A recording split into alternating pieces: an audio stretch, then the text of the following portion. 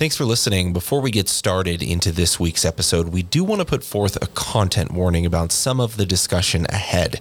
This week, we're talking about some of the allegations surrounding the New Mexico State University men's basketball team, and that includes some discussion and description of sexual assault allegations. You may not want some younger audiences to hear this, so with that in mind, listener discretion is advised. Welcome to the New Mexico News Podcast, headlines and stories from the land of enchantment. Brought to you by KRQE. Here's Chris McKee and Gabrielle Burkhart. We started the new year with our 2-year tradition episode now, predicting the big news stories of the year. And in other words, in this case, it was what will the headlines be for 2023 and the questions surrounding those headlines. So one of the questions from that episode is the focus of our talk here today. It was, what will happen to New Mexico State University's men's basketball team? And the answer, I think, was a lot more surprising and unexpected than many of us probably thought. We now know exactly what led up to the deadly shooting on UNM's campus that left 19-year-old Brandon Travis dead and 21-year-old NMSU basketball player Michael Peak in the hospital with a gunshot wound. Not only was there fallout from the big story at the end of last year, a shooting involving an NMSU basketball player and a few UNM students, but more prominently, there was another major story that emerged this year, accusations of hazing and sexual assault within the men's basketball team. Good evening. NMSU leaders are addressing the firing of basketball coach Greg Heyer as the hazing scandal there unfolds. Today, the chancellor and the athletic director described a basketball program spinning out of control. The allegations are among some of the most serious that you'll hear. At least 3 players are accused of sexually assaulting and harassing 2 players repeatedly over the last year. Now, it eventually led to a series of high-profile decisions. Not only have players left the team, some players were suspended. The head coach was also fired. There's an ongoing criminal investigation, administrative investigations, and a civil lawsuit. And most recently, with that lawsuit, a massive multi-million-dollar settlement, something that Gabby, you recently covered here for News 13. Yeah, and whether you're a sports fan or not, the story is big on a lot of levels, and we wanted to drill deeper into what's happened, the implications of some of the decisions here, and what happens next. So joining us today is someone who's covered the Aggies for years and has been following this story closely at our Next Star sister station in El Paso. He's also a fellow University of Oregon grad and a Durango, Colorado native. This is KTSM sports director Colin Deaver, who joins us remotely today from El Paso. Colin, thanks for being here. Absolutely. Thanks for having me. Always a pleasure to come on and be on with a fellow Oregon Duck. Yeah. Let's start a little bit with your background, just covering the Aggies. So how long have you been at KTSM following NMSU sports? And maybe what are some of the highlights that you've covered there over the years? So I first got to KTSM in May of 2018. So I just surpassed my 5-year mark with the station. I will say the vast majority of my time covering New Mexico State, and we cover them as well as UTEP, high school athletics here in El Paso and in New Mexico, the Chihuahuas, Locomotive. We kind of run the gamut, but the vast majority of my coverage of New Mexico State athletics has been very, very positive up until November 19th of 2022. They made the NCAA tournament. The men's basketball team did twice since I've been here in 2019 and 2022. I was there in Buffalo, New York in March of 2022 when Teddy Allen basically single-handedly beat UConn in the NCAA tournament. The football team has won a couple of bowl games in the last 5 years. They won one last December in the first year under Jerry Kill. The baseball team has been to 2 NCAA tournaments since I've been here. So again, by and large, there have been very good things going on with the athletic department at New Mexico State.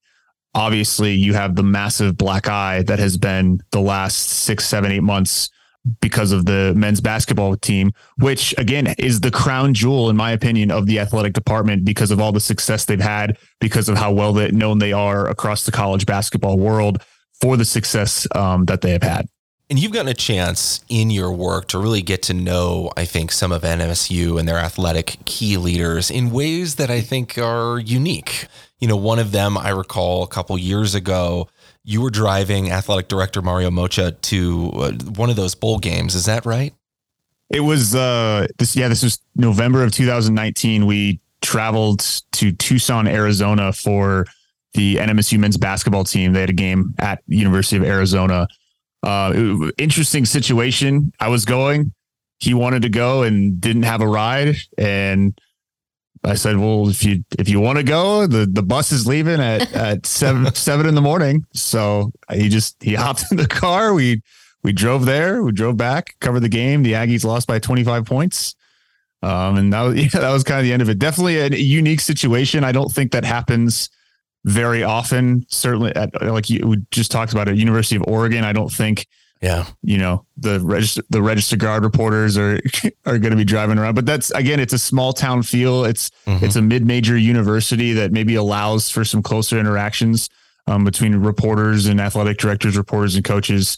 Maybe you don't see other places. Having said that, it's still incumbent on me and other reporters here to keep you keep the relationship, but also you have to understand, and everybody has to understand, like, hey, if things happened in the last 8 months, I still have to do my job. I still have to report on it in a fair and unbiased way. So. Yeah.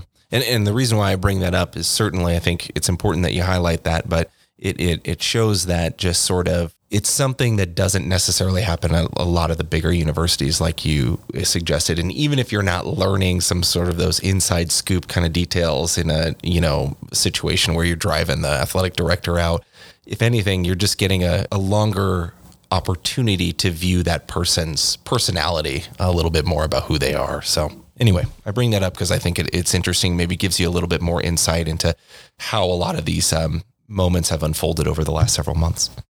Before we get into more detail, big picture, how do you sum up this season for the Aggie men's basketball team maybe? And can you give us some local perspective? Do you think the impact of some of these incidents this season is something that has reached beyond the basketball team broadly into other elements of the athletic department? Yeah, I think, to sum up the last basketball season in one word, I would just say tragic. So often you hear the term like dumpster fire thrown around in sports when a team has a bad year, but like this goes so much farther beyond that. Like, it's just that's just all I would say. It's just tragic. I mean, you have, with the shooting in Albuquerque, I know we're going to get into, you have a young man lose his life.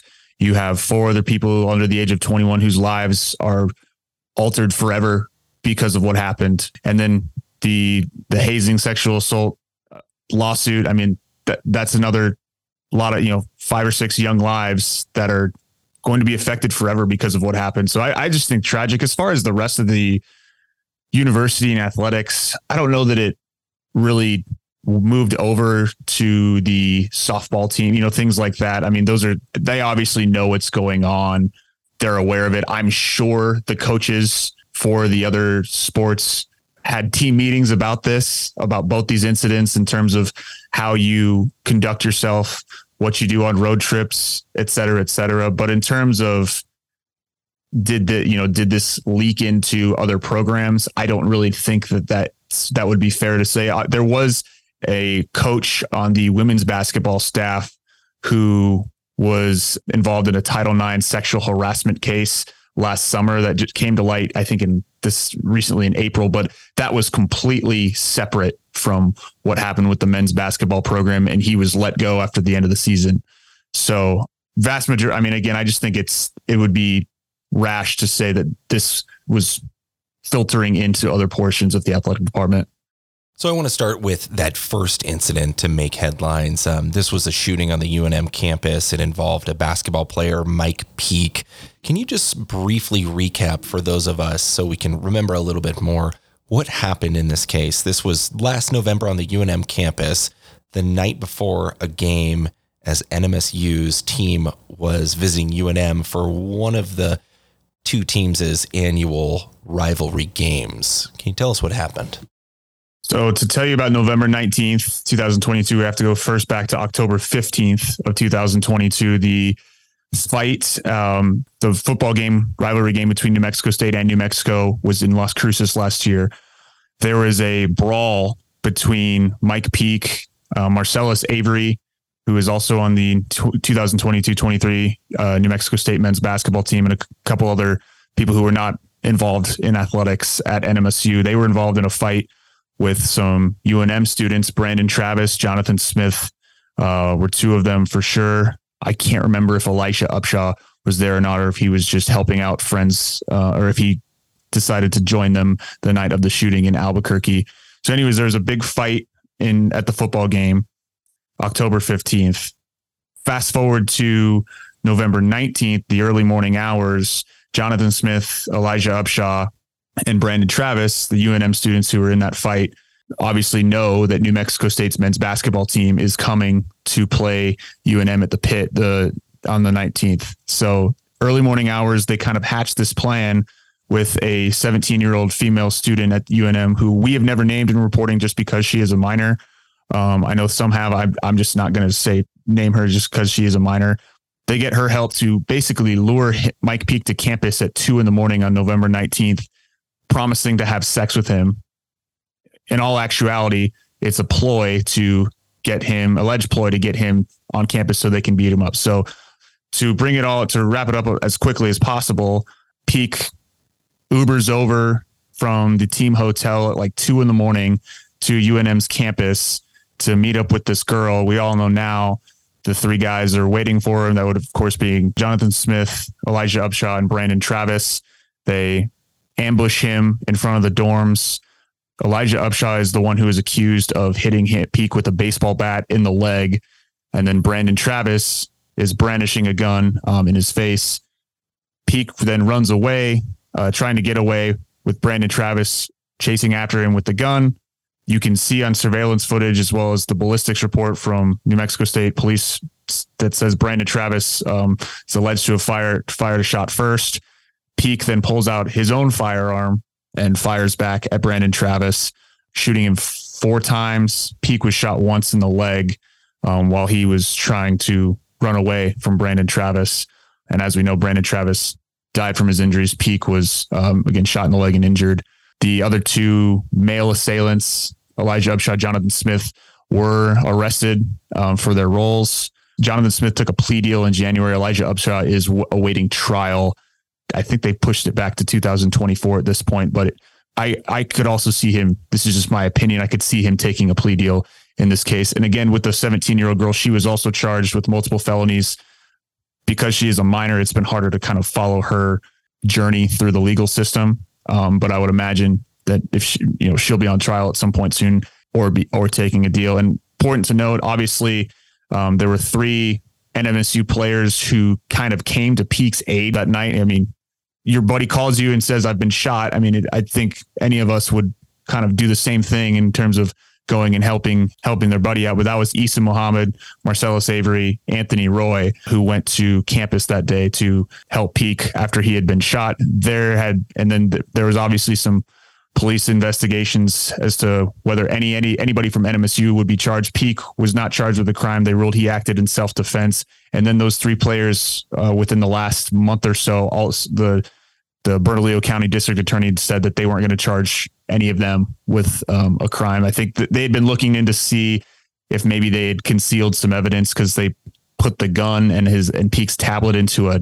Camaro that had pulled up that night. To kind of I know this is getting really into the details and the weeds of this. I just know the case details kind of like by the back of my hand at this point. But the long and short of it is that nobody from NMSU has been charged with a crime in relation to that case to this point.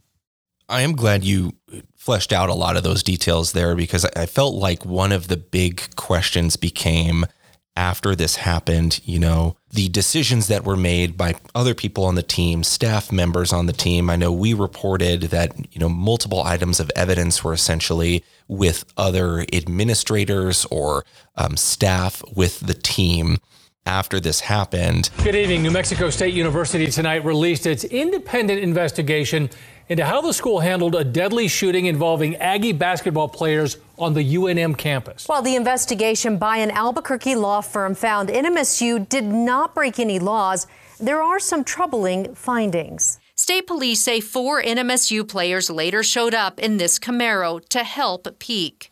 The weapon, so we believe those are in the yellow Camaro. State police try to find the gun and get answers from the coaches the next day. But according to a state police report, it took officers hours of dodged phone calls and chasing the team bus down I-25 to collect evidence, including the gun, which an assistant coach had.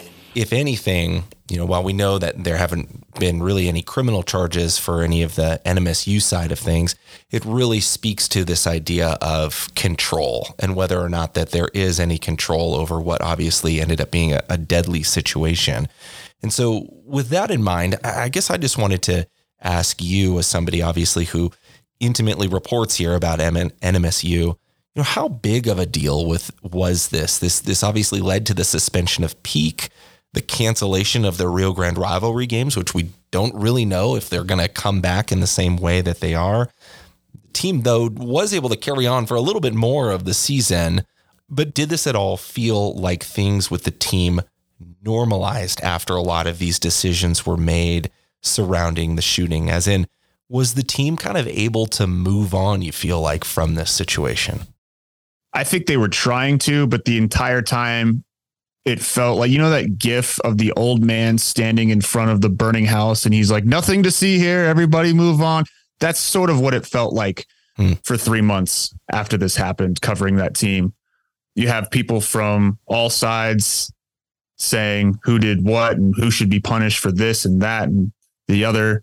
It was just bizarre to see a team carrying on the season after that. I think that's kind of life as a whole in this country. Is after gun violence, we just kind of move on, unfortunately. But that's more or less what happened. You talked about control, Chris. Mm-hmm. That's the clearest thing to me from this entire thing is the lack of control that the coaching staff had throughout this.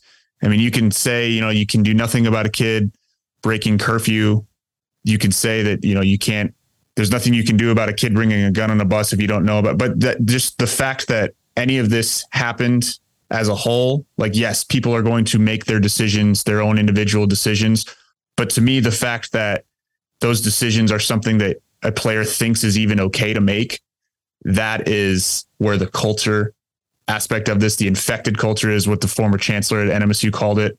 That's where this comes into play. And that's where I think the control aspect with the coaching staff, Greg Heier obviously losing his job for multitude of reasons because of it, because there was none, unfortunately, for this team. Everything that I have learned is that our men's basketball program has been infected with bad behavior, a culture of bad behavior. There have been some egregious violations of our student code of conduct, and there have been essentially other despicable acts. That's a good segue into my next question, which was the next big headline involving the men's basketball team include those allegations of hazing and sexual assault.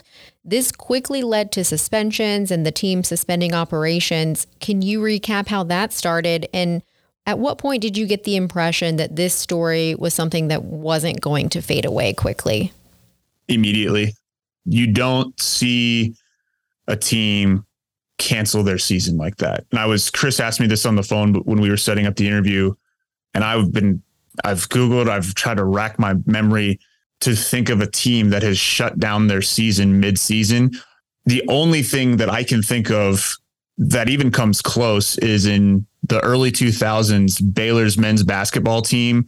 One of their players shot and killed another one of their players. Coincident. It's weird that it's UNM involved in this. He's a former UNM player, Patrick Dennehy, and the Baylor coach at that time was Dave Bliss, a former UNM coach. Just very interesting that UNM kind of is operating on the periphery of both of these things. Yeah. But that in that situation at Baylor, I think it was the start of the 03-04 season. They told Baylor that they were not allowed to play a non-conference schedule. They started their season in like January with just Big 12 play. But as far as like teams shutting down the season, just bringing it to a halt. I have never heard of something like that happening. So that gives you the idea of obviously how serious this is, the school taking something like this very seriously. So in terms of like the details of the case, February 10th of this year, like 7 p.m. on a Friday, we just get this email, hey, the season has been postponed indefinitely. Start talking to some sources and found out that night that it was because of hazing and sexual assault allegations. February 12th, which is a Sunday, the police report comes out kind of detailing a little bit of what happened with it. And to kind of wrap it up a little bit, February 14th is when Greg Heier gets fired. They officially say we're not playing another game this year. And then in April 19th of this year is when we finally found out the official names of who was involved.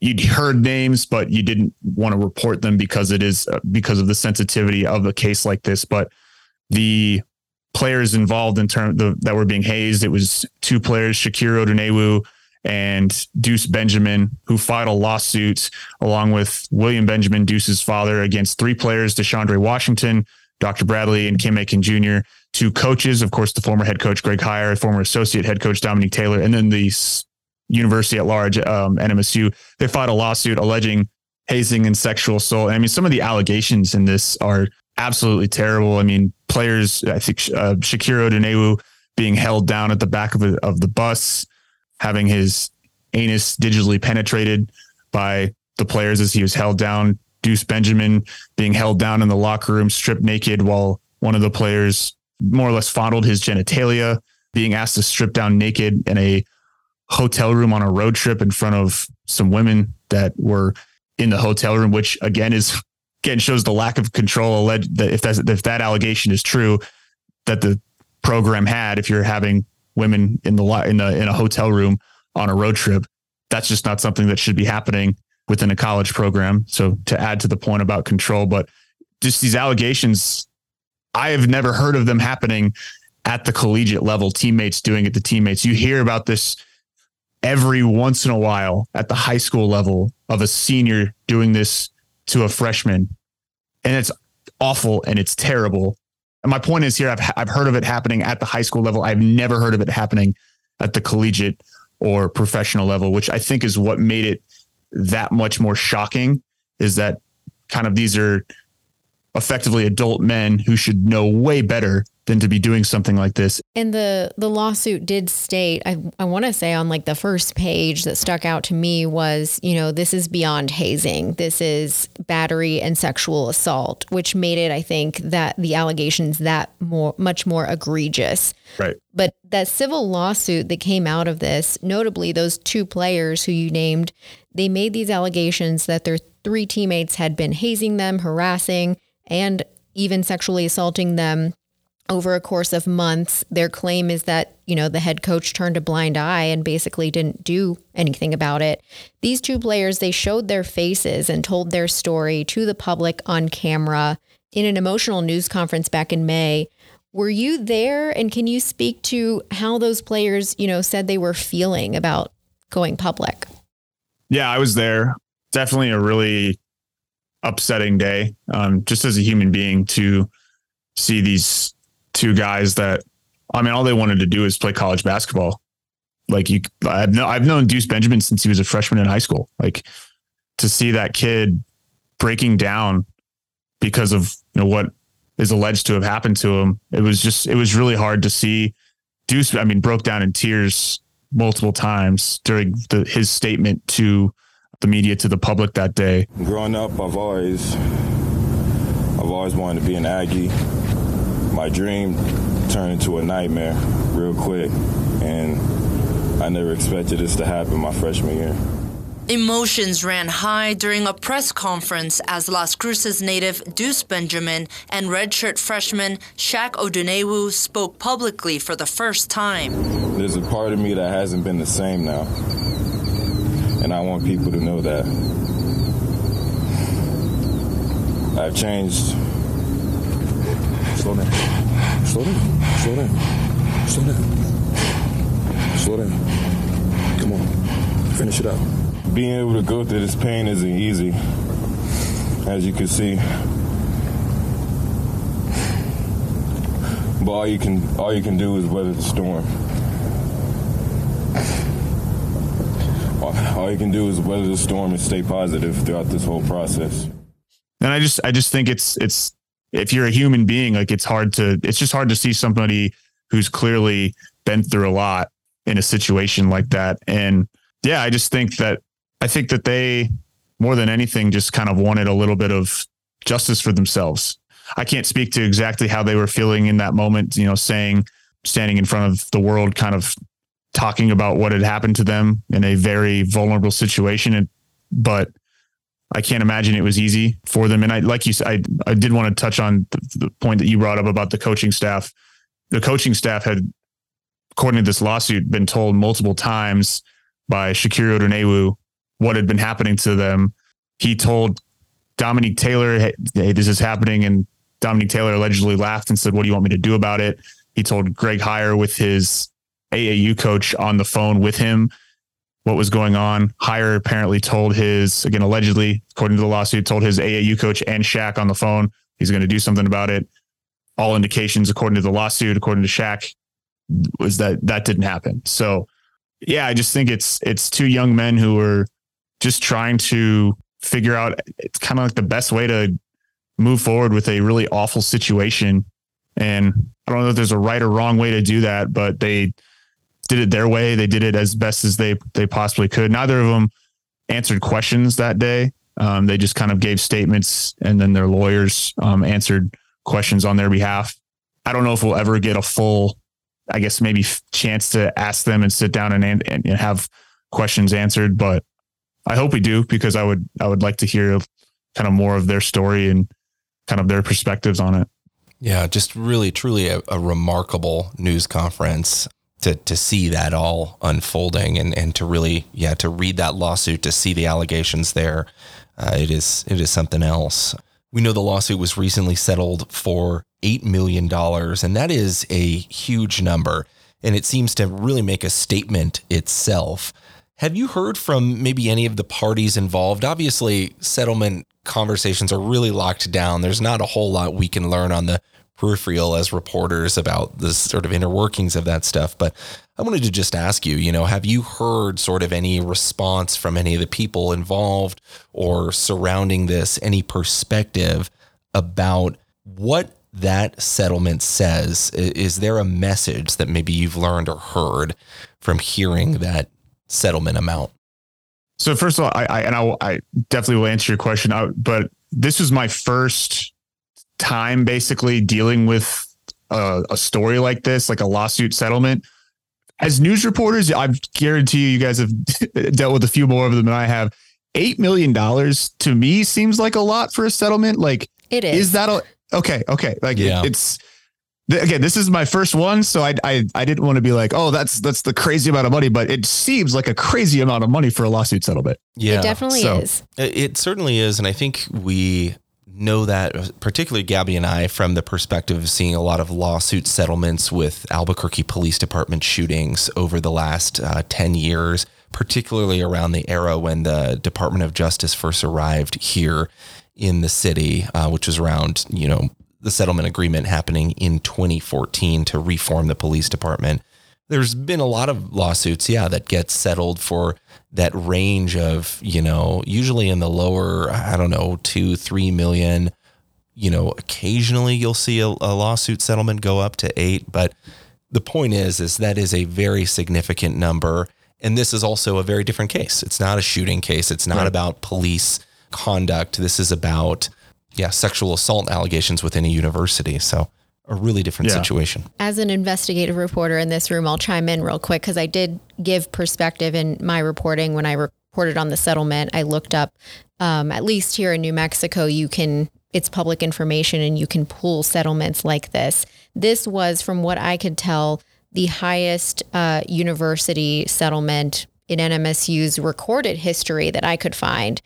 But yes, significant dollar amount for sure. Okay. I'm glad that my gut feeling was right. But yeah, obviously, to answer your question now, Chris, like, as we just went over, $8 million is a massive amount of money to provide in a settlement. It's around $4.125 million for the Benjamin family that Deuce and his father, William, will split, and then about $3.8 million to Shakira Odunewu. I think that if you are settling a lawsuit for $8 million, they don't hand out $8 million. They don't just say, here you go, run along. Like, we don't want to talk about this anymore. If you are settling a lawsuit for $8 million, something really serious happened. And it's unfortunate to see on social media, what have you, some people on various sides of this maybe try to downplay what happened, because part of this lawsuit settlement is that Greg Heyer, Dominique Taylor, DeShondre Washington, Dr. Bradley Kim Aiken Jr., part of the lawsuit settlement is that they don't have to admit any guilt, liability, what have you, as to what allegedly happened. Again, that's part of the settlement, right? This university, the risk management division will pay out this large lump sum to the alleged victims, and everybody more or less kind of wipes their hands clean of it. That's the unfortunate part of this, of settlements. But to me, if you're handing out $8 million to victims, like, something very serious happened. We did not get a chance to speak with either of the Benjamin family members or Shakira Odunewu. We did speak with Jolene K. Youngers, who is the attorney for the Benjamin family. I asked her if she felt like this was justice, because yes, you're getting money, a large sum of money, but these guys don't ever have to admit that they did anything wrong. Is that justice? And she said it's more or less it's the best justice that they will be able to get. That's just how the civil courts work in this country, is justice comes monetarily. She added that the Benjamin family, justice to them would obviously be that this never happened, and Deuce Benjamin was still playing basketball at New Mexico State. His father was still a proud alumni. He's in the Hall of Fame, William Benjamin is, at New Mexico State. He helped NMSU make the Sweet 16 in the 90s. Yeah. So this is a family that cares a lot about New Mexico State University. So that's another unfortunate part of this, is their feelings probably, I would imagine, towards the university probably are forever changed. As far as hearing from the other side, Greg Heyer's attorney sent out a statement, once it had been all settled, more or less saying he's happy that he can get back to coaching again. He denied all the allegations. I've heard from a couple of the players, Dr. Bradley, DeShondre Washington. They have more or less denied all guilt. Said that's about it. I have not heard from Kim Aiken or Dominique Taylor through multiple requests for comment from them. But yeah, I think that's, to kind of wrap it up, that's more or less what we've heard from both sides of it. But to just hammer home the point again, you don't settle a lawsuit for $8 million if nothing happened. And to speak to that point, we know the New Mexico Attorney General says it is still investigating this case, the hazing sexual assault allegations, to see if anyone will face criminal charges for that. Meanwhile, the former head coach, like you mentioned, Greg Heyer, was fired amid the various investigations. He since landed a new job, and NMSU, it seems like, is working to basically rebuild this program. Can you give us some perspective on what that means for NMSU's basketball program going forward? What do you think it looks like? So on the first point about the New Mexico Attorney General saying it's still investigating for criminal charges, that's what they told me as of last week. I know they've told your station in May that Raul Torres said the prosecution, I think the quote was likely. So we're still waiting on that. Certainly, I don't think the Attorney General is, again, this is my opinion as a sports guy, I don't think the Attorney General is going to put himself out there with a statement like that if he doesn't think there's something behind it. I can't go off anything other than what he said at this point, because that investigation is still ongoing. You mentioned Greg Heyer. He was on Saturday, maybe the best news dump of all time, announced as the head coach at Mineral Area College in Missouri, Saturday morning, 8 a.m. Mountain Time, while Twitter wasn't working and Damian Lillard was in the midst of getting potentially traded from the Portland Trailblazers. So a lot of things going on when they released that information. Yeah. It's a 1 year contract, $50,000 for Greg Heyer at that university. I actually reached out to them for comment, and their university or school president is the one that responded to my email with answers to questions, saying that they felt like their vetting process of Greg Heyer was good. He was forthcoming with information about what happened. I asked, how things would change if, he was maybe charged as part of the Attorney General's investigation. He said, that their school handbook has policies in place for if that happens, but they weren't going to innocent until proven guilty is more or less what I'm trying to get at here. They also said that they reached out to previous employers. This was in their press release that they'd reached out to previous employers about it. I had asked them about it. They talked with Mario Mocha, New Mexico State's athletic director. He says that more or less he just answered the questions that they asked of him. I did not get the impression that he gave any kind of major endorsement for Greg Heier, just more or less answered the questions that were asked of him. So interesting that he lands a new job days after the settlement, which was another key point. They said they didn't hire him until the settlement came through. We'll see what happens if he is part of any potential criminal charges. But I guess moving forward for New Mexico State, they hired a new head coach in Jason Hooten back in March. There will not be a single player or coach from the 2022-23 team on the upcoming roster coaching staff for this season. It is a complete reboot of the squad. I'm not surprised by that. Obviously, something like this happens. You maybe need a complete change of scenery for everybody. I actually covered Jason Hooten a few years back when he was at Sam Houston State and I was in Bryan College Station. So I got a pretty good idea of how he runs things. I genuinely think he is a good guy. I think he's kind of a good person to move the program forward based on his values, his just who he is as a person. But I think there's going to be some challenges that he's going to face this season that have nothing to do with him because of what happened under the previous regime. So for sure, it's just a really remarkable thing. Incredible to think that, you basically are rebuilding the basketball program from complete scratch. It's understandable, I think, why. Obviously we've spent a lot of time talking about the issues that were happening there, but is there anything else that perhaps you would add about this that we didn't ask you directly about? I don't know. I think we did a pretty good job of covering it all. The last thing I do want to say is just like specific to the shooting in Albuquerque. Like I said it a little bit earlier, I actually get really kind of emotional about it sometimes. Like lives changed, like a family like lost a 19-year, like Brandon Travis is 19 years old and he's dead. Like his family has lost their son, their brother. Mike Peaks, he's alive, but his,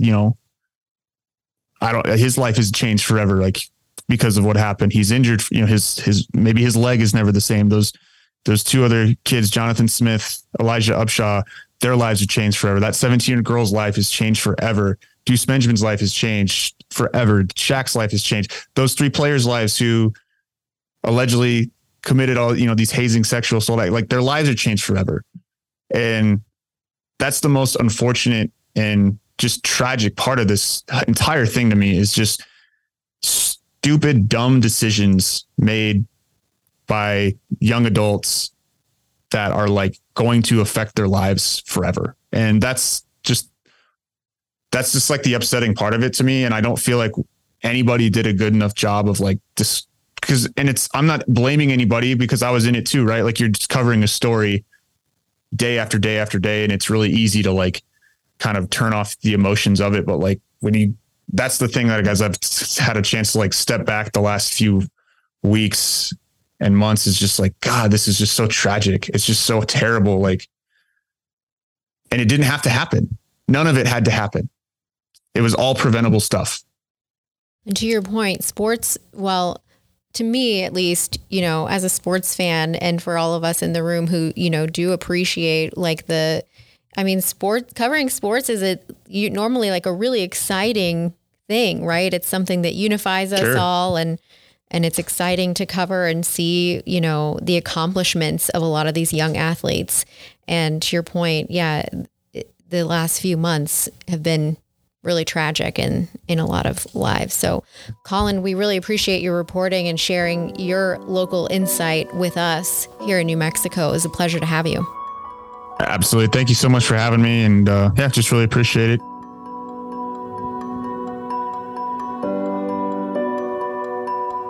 Again, a big thanks to Colin Deaver, sports director over there at KTSM, for giving us a lot of background about this situation, how this is all unfolded at NMSU. I think one thing we did not touch on involves the athletic director, Mario Mocha. He actually was given a contract extension amid all of this. Yeah, that contract extension is for another 5 years.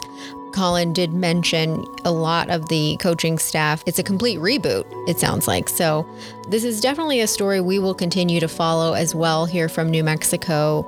We'll link to some of our previous reporting as well. And feel free to also follow us on social media. I'm at GBurkeNM on social and Gabrielle.Burkhart@krqe.com via email.